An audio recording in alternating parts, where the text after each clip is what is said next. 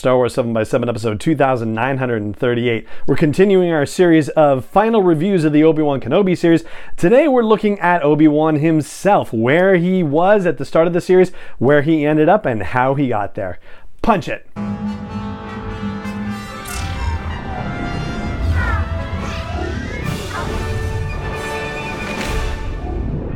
Hey Rebel Rouser, I'm Alan Voivod and this is Star Wars 7x7, your daily dose of Star Wars joy, and thank you so much for joining me for it.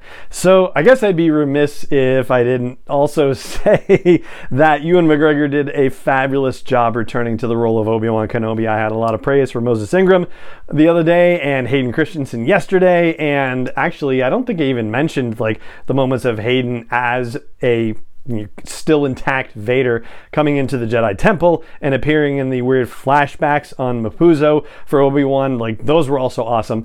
Ewan McGregor, terrific job bridging the gap between the end of Revenge of the Sith and the beginning of A New Hope and that particular experience of Obi-Wan Kenobi. Yeah, pitch perfect. Loved it. Really, like, particularly the moment when he tells Owen, you know, the boy must be trained. Like, the way that he delivers that, you can hear him straddling the line between Revenge of the Sith Obi and A New Hope Obi. It's really just beautifully executed. All right, so yeah, there you go. That's that part. So let's talk about Obi-Wan specifically.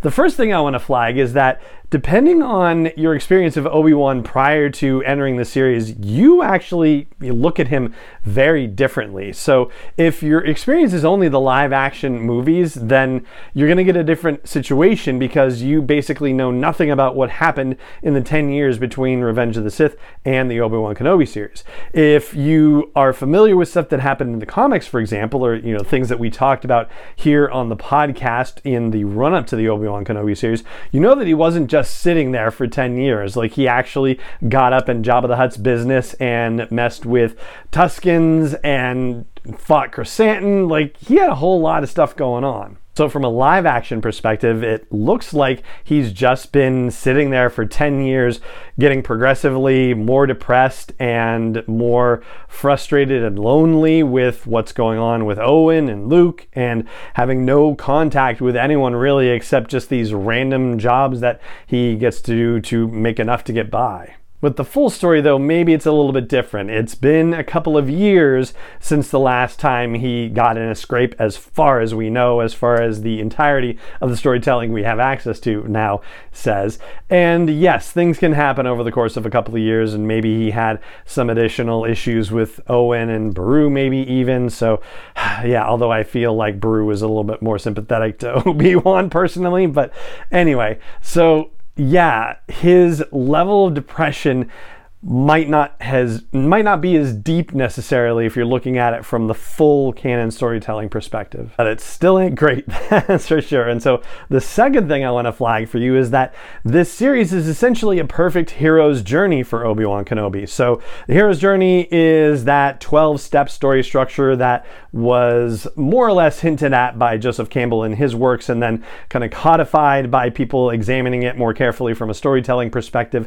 So the 12 steps basically are first establishing an ordinary world, which we get Obi-Wan working on the sand whale and coming to and from work and whatnot, and that's it.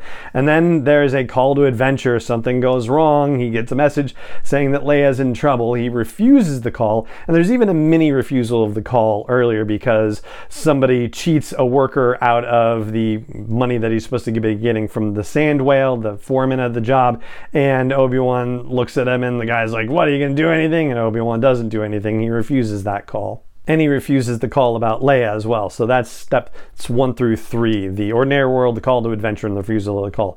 Meeting of the mentor is basically Bail Organa. Like, he is in the mentor role in this particular situation and is able to convince Obi-Wan that Obi-Wan needs to do this and that it is in his interest and in the galaxy's interest to do this. So then we have the crossing of the threshold, which is basically Obi-Wan going to the spaceport and going off planet to say, yes, I'm going to go take care of this business. Then the 6th step is the tests allies and enemies step, and Obi-Wan has a series of things things he has to overcome on Daiyu and on Mapuzo. He meets people like Kumail Nanjiani's character or Indira Varma's character. He meets with Reva and faces off with her directly, Reva, excuse me, and is also trying to avoid the other Inquisitors and deals with the kidnappers, right? So all that stuff happens. So then steps 7 and 8 are the approach to the inmost cave and the ordeal, and this basically maps up with episode 4, Staring Contest, where they have to make plans to go to this cave, the Inquisitorius Fortress on Noor, and deal with all the enemies that are available in there and capture the elixir, which in this case Leia represents the elixir, and that is step 9 in the journey. Then step 10 is committing to the road back to the ordinary world, and this is Obi-Wan and the members of the Path trying to escape from Jabim, with Leia. But unfortunately, Vader has other plans naturally, and so we have the resurrection situation, which is step 11 in the journey, and that's where Obi-Wan has his final trial with Vader and defeats him and has that cathartic moment, which we'll talk about a little bit more in a moment. And then finally, step 12 is actually going back to the ordinary world, which is him returning to Tatooine and his duties of watching over Luke. So yes, pretty much beat by beat, a straight up hero's journey for Obi-Wan Kenobi in this series. And the knowledge that he came back with is enough to open up a new door for him, which is, of course, the ability to commune with Qui-Gon. And apparently it wasn't just about Qui-Gon learning how to walk the path of immortality, it was about Obi-Wan being able to see Qui-Gon on that path.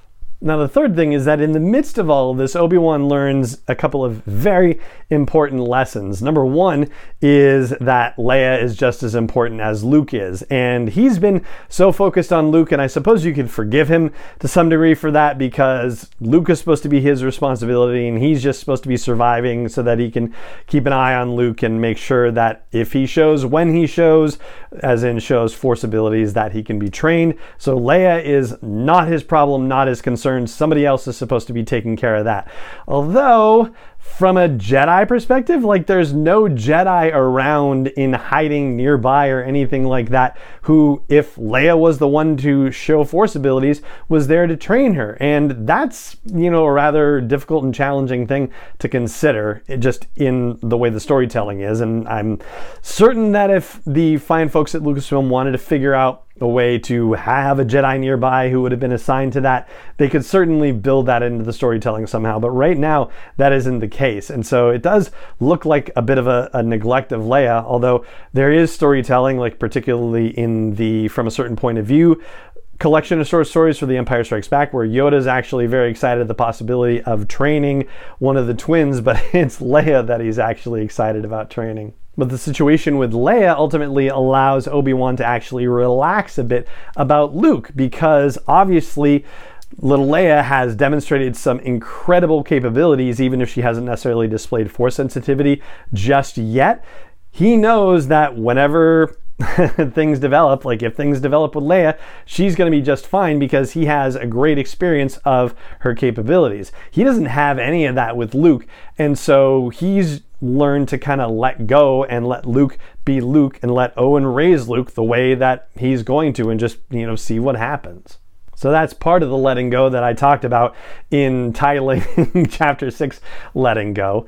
And then the other letting go happens with his final battle with Darth Vader. The notion that he was responsible for Anakin's fall to the dark side, and then by extension, the notion that he's responsible for the fall of the galaxy, the fall of the Republic in some fashion, and in some significant fashion, because Vader/Anakin is kind of the linchpin to this whole thing. But really, it wasn't him, it was Palpatine all along, and Obi-Wan took that on his shoulders, basically, is what it comes down to. So he gets a very personal moment of release with Anakin/Vader, even though it's not necessarily the moment that he wants, it's the moment that he needs. And by extension, the guilt that he's carrying around, not just for Anakin, but for all the lives lost as a result of the fall of the Republic, all of that kind of falls away from Obi-Wan, and that allows him to have sort of a renewed sense of purpose. Now, that all being said, there is still kind of the sticky question of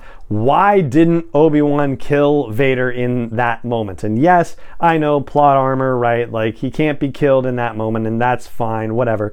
So really, it's a matter of, we know he's not going to kill him. Why does he decide not to kill him? And the only thing that really makes sense is that even though he's arrived at the conclusion that then my friend is truly dead and see you later, Darth, which I just took as like, Obi-Wan can't call him Vader because that would be acknowledging that there is another personality there, that Anakin truly is gone. Like, it's one thing to say that my friend is truly dead, but to call him Vader is to take a whole nother step down that road, and Obi-Wan doesn't seem to be prepared to take that step in this moment. And that's okay and fine. Like, just, too much shock and emotion and sadness over this whole situation. But whereas I think Obi-Wan was basically leaving Anakin to die on Mustafar and assuming that Anakin would die, he's definitely leaving him on this unnamed moon without the presumption that he's going to die there, that he is actually going to escape.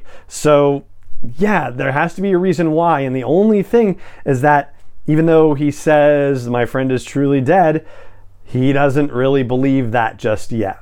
At least that's the conclusion that I've come to about this. But I'd love to hear from you about this. Why do you think Obi-Wan let Vader live? Again, forget the plot armor business. Like, just, we know he lets him live. So what was the decision in the moment that made him decide, nope, I gotta let him live? I'd love to hear your thoughts. Drop them wherever there's a comment section, like on YouTube in the comments, or at the blog post for this show's episode at sw7x7.com, or hit me up on Twitter. Reply to one of the tweets that goes out about this podcast episode. That's at sw7x7 podcast. And that right there is going to do it for this episode of the show. It just remains for me to say thank you so much for joining me for it, as always, and may the Force be with you wherever in the world you may be.